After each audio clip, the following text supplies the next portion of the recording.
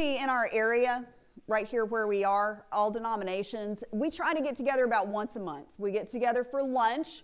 We share a little bit of fellowship together, check in with each other, and then we plan a few activities that happen throughout the year in joint with the various churches.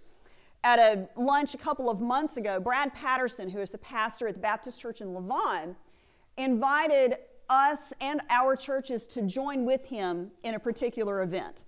They are planning a faith and family weekend in October. Now, his church did this last year in October, but they did it just in their church. And what they did was they brought in a guest preacher to preach a Thursday, a Friday, and a Saturday night. Some of you may recall revivals. Some of you may know what a revival is. They didn't use the word revival, but that's what it was. That's what it was. And this time, they want to open it up. Instead of being located at one church, we're going to have it at the stadium at Community High School. And all of the churches are being invited to be a part of this. And the key thing is that we are not putting up banners by church name and inviting people to particular churches. It's not about that. It's about coming together in unity and preaching the love of Jesus Christ. Now, those of you who have not been to revivals before or even seen one, some of this may be a little foreign to you, but what's going to happen is they're going to have worship going on. There will be a preacher each night. And on Saturday night, they're going to have what some churches would call an altar call. But what it is that people will be invited to come down and meet with church leaders, church members to be in prayer together. And this is going to happen in October. Very little of that is within my comfort zone. Very little of it. Big crowds. Music I probably don't know. A preacher that I'm not acquainted with that might be saying something that's just not my style. Coming down, having conversations with people I don't know that I know y'all think I'm an extrovert. I'm not. I'm actually introverted. I'm actually very shy, and having conversations with people I don't know is very hard for me. Now, the whole prayer thing, that I can do. I can pray with people. But the rest of it leaves me a little unsettled. Some of you may be feeling the same way I am, that's not for me. But some of you may be thinking, oh, I remember revivals, how much fun they were. Some of you may have even been a part of a prayer team at a revival or faith and family weekend, as we're going to call it. Some of you have no idea what I'm talking about at all. But for me, it's a little nerve-wracking. It's a little nerve-wracking. In our scripture today, Paul says that the believers were speaking with great boldness and without fear. I need a little of that. I need a little of that boldness. I need a little bit of that fear to go away. And my guess is that some of you might have the same reaction. Well, what is it that we fear? What scares us about talking about Jesus? What scares us about talking about faith? What scares us about saying, God loves you, Jesus died for you? What prevents us from saying, why don't you come to church with me? What are those fears? I think some of the fears revolve around, I don't know enough Scripture. I haven't memorized enough Scripture. I don't know how to talk to people about Scripture. What's in Scripture? What if I get it wrong? What if I say the wrong thing? What if my words aren't right? I think there's a lot of fear around that, about getting the words right. I think there's a lot of fear around, well, what if the other person knows more than I do and we get into an argument and I don't know what to say back? What happens then? This whole debate thing that I could get caught into. And I fear that. I don't even like talking to strange people. Why do I want to talk to people about something that I'm just not sure of? Or some people may think my faith is so young, I don't know how to say any of it. I don't know enough yet.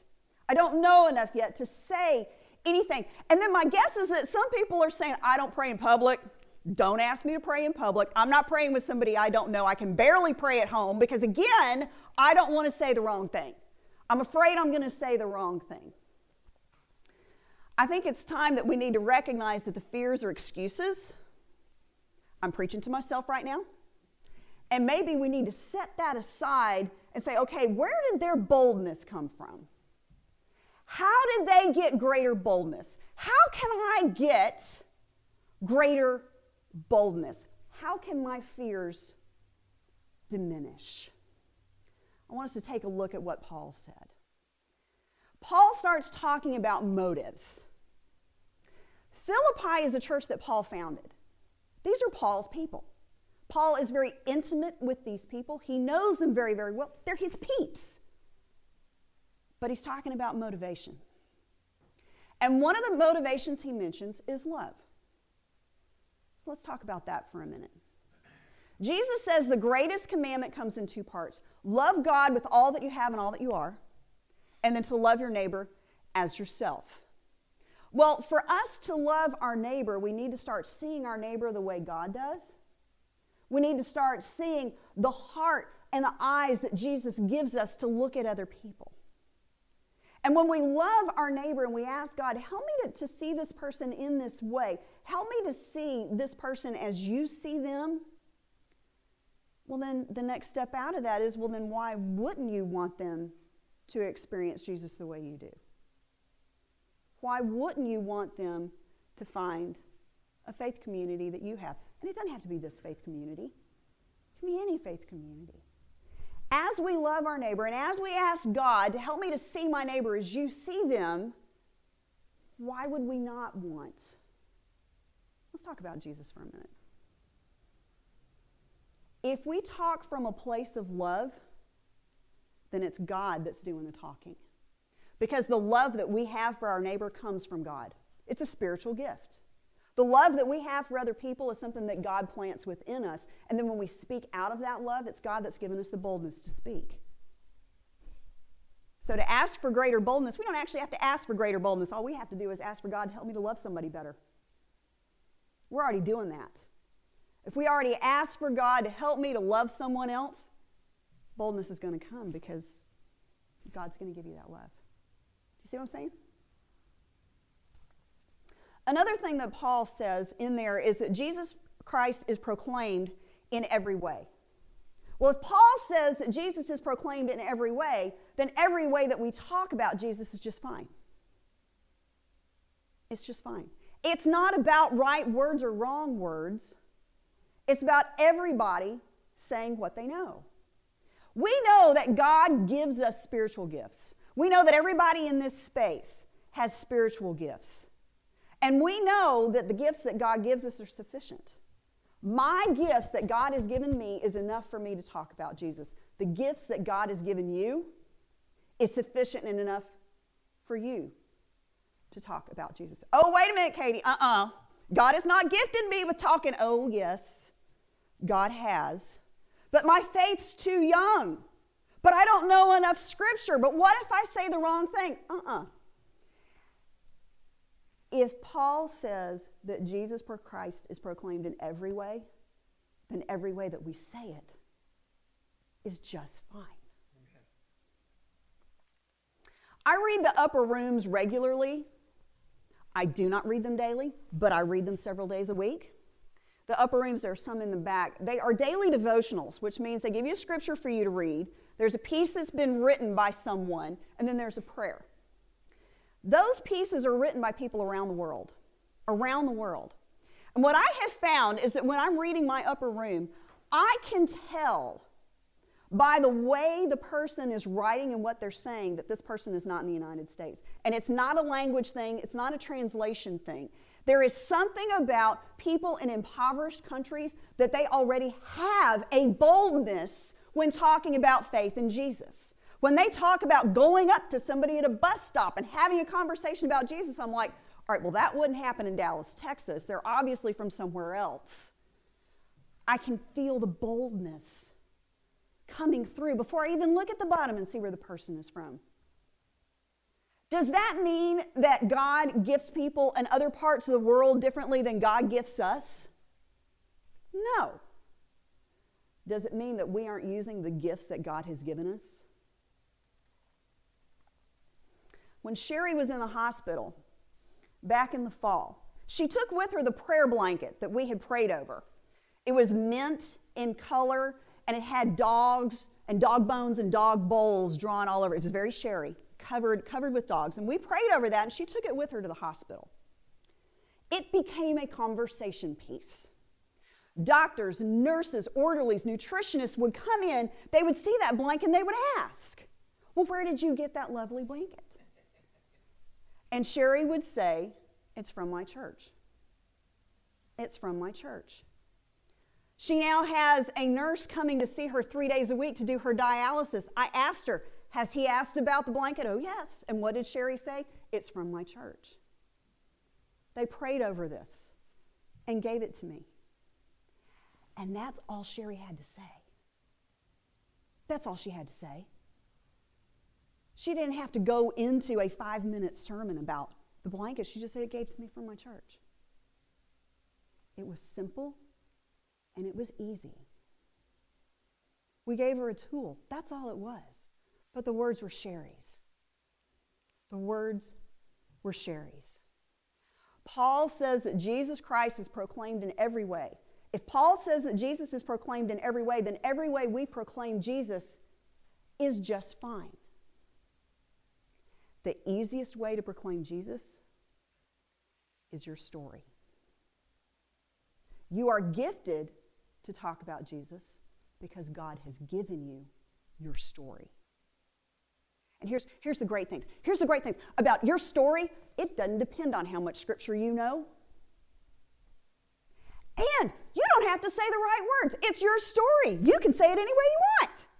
It's your words. And you can speak those words. You are living your story today. You can talk about what Jesus has done for you before, but you can talk about what Jesus is doing for you now. And it's your story. It's your words. It's special and it's unique. But here's the best part.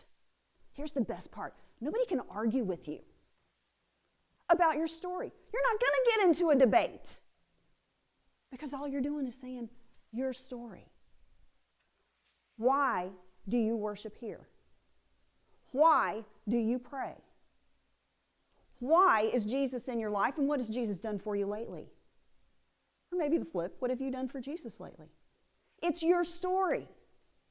It's your story. If Paul says that Jesus Christ can be proclaimed in every way, then every way that we proclaim Jesus Christ is just fine. My story is just fine. Your story is just fine. You may think my faith is so young that I don't have a story to tell. How about the people coming to you that don't know Jesus at all? You're a perfect match for that. It's great because you're able to say, this is what I'm discovering. And what if I was raised in the church? I don't know any different. Does that make my story better or worse? No. It's just different. It's just different. Maybe you've bounced around from place to place and church to church and you've been all over the place and you think your story's too convoluted. Nope. There's other people that need to hear the consistency in that. What was the thread running through it? Your story is unique and special because God created you. You are unique and special because God created you. Your story is unique and special because God's given it to you, and you are living it now. Hear these words of good news and grace. God already loves that person that you're going to be talking to. God already loves them. Grace is already in them, moving and nudging and wooing and telling them about Jesus Christ. That's already happening because of God. So when I'm at this faith and family event, and that Saturday that I'm standing on the field with some of you, I hope, and I see people coming down out of the stands, what I'm going to be thinking is, Jesus loves that person. Jesus died for that person. There's grace already active here. I don't really have to convince them of anything. I just have to tell them my story. Mostly I got to listen and pray. But the only words that I need to share are my story. It's my story because my story is good enough and your story is good enough. If God calls us to love our neighbor, which God does, then God wants us to share with our neighbor the love of Jesus Christ. So be bold. Speak from a place of love. Speak from a place of love with boldness and without fear, and let Jesus take care of the rest. In the name of the Father, and the Son, and the Holy Spirit. Amen.